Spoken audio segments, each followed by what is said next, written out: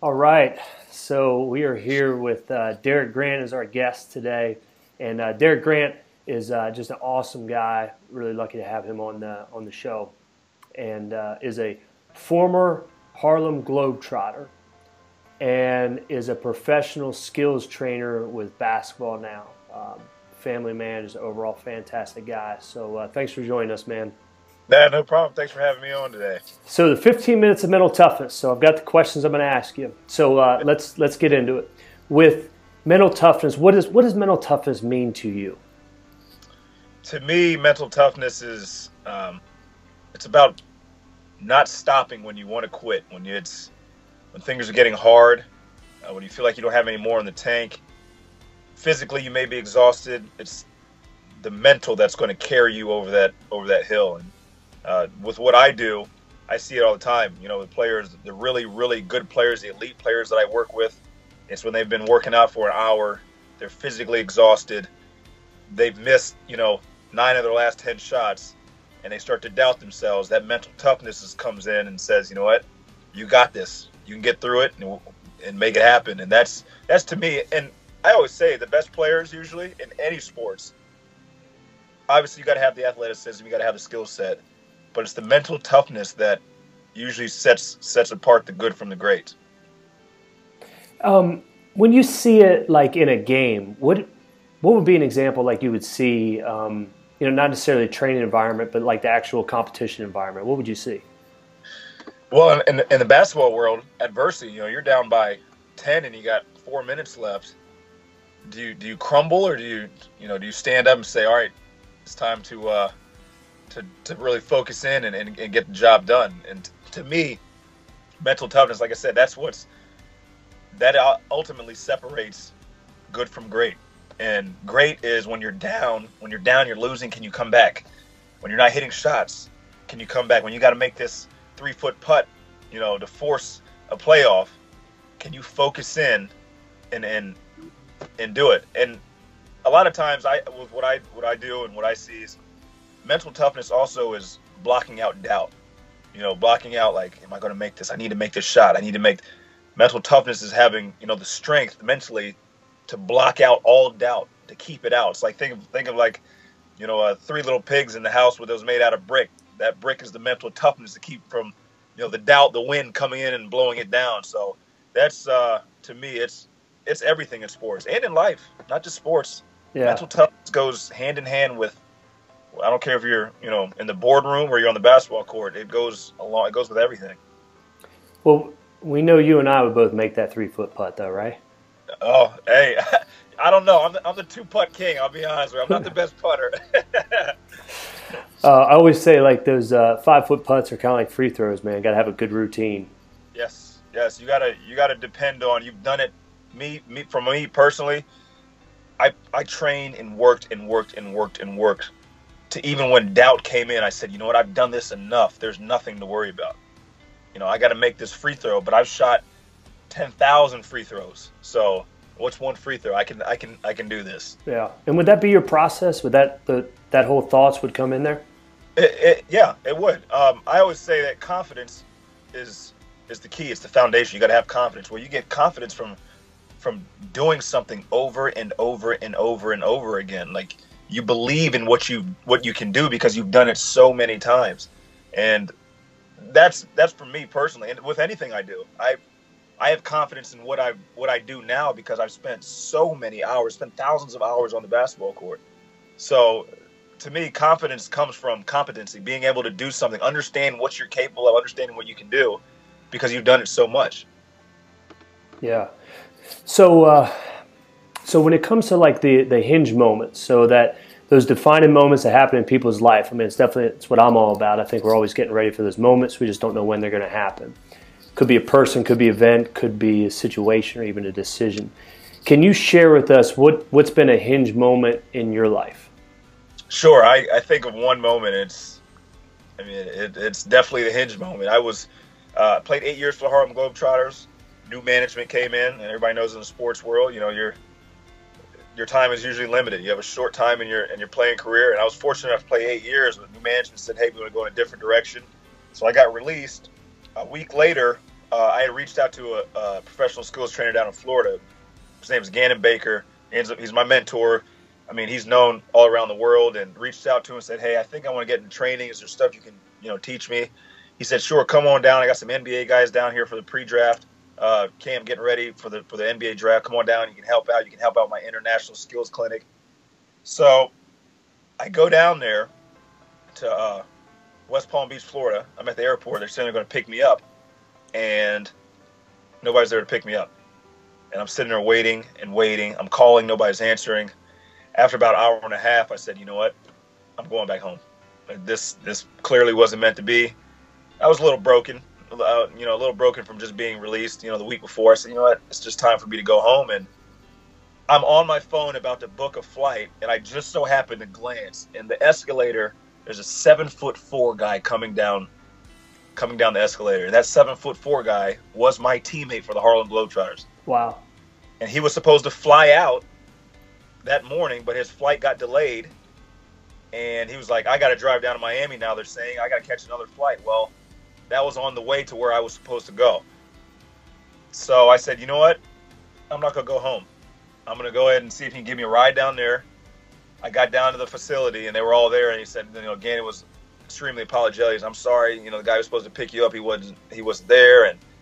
But that was the hinge moment. If I had made the decision to go home, I know for a fact I wouldn't be doing what I do now. I wouldn't have the opportunity now to touch so many lives that I do now. I know for a fact that I wouldn't be in the position I am now. So it was kind of like, I look back on it now, and it was like, I can go left or I can go right. Which is it? And I was about to go left, and I went right, and that, like I said, everything took off after that. And that was the defining moment. That was the hinge moment of my career. It was kind of, and I didn't know it at the time, but looking back on it, that was definitely my hinge moment. Wow.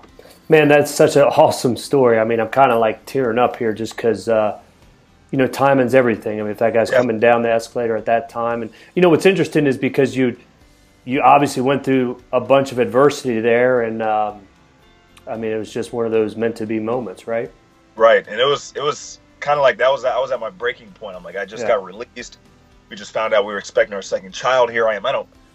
Our source of income is cut 100%. And I'm just like, I came all the way down here to Florida. Nobody's here to get me. This is it. I'm going back home. I'm going to go find a job, a 9 to 5. I'm finished. Yeah. And I always say that God doesn't put more on you than you can handle.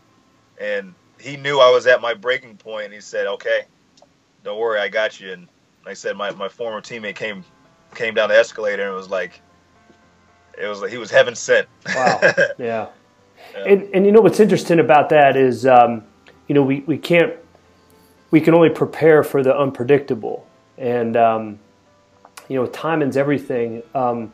There's really not much that you did in that moment other than just be open to what was happening, right? Yeah, that was it. I mean, timing is everything. There's so many things.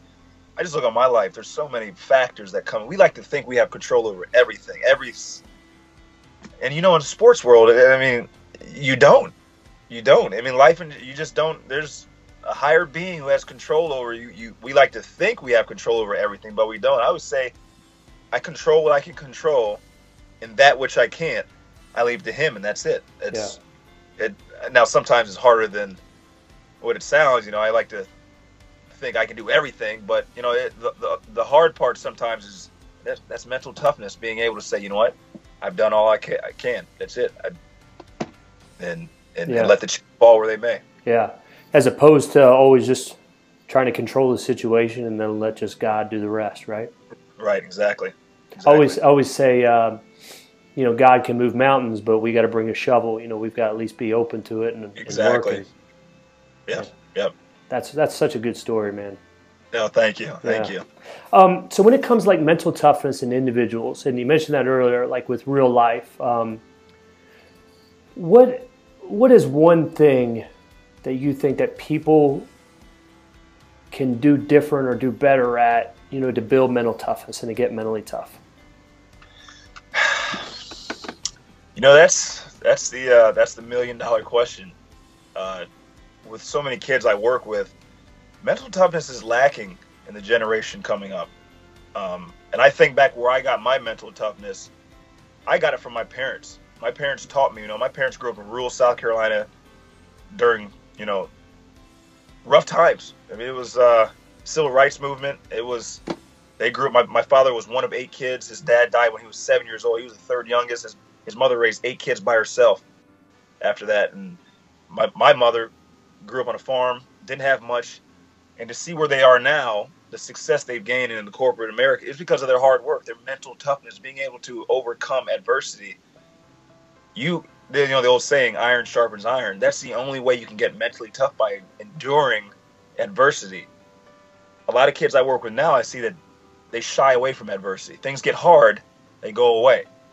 I've been fortunate enough that I've had 2 parents that taught me when things are hard, when things are tough, that's what you want, because that's when you're really this is going to mold you. This is what's going to give you fortitude and strength.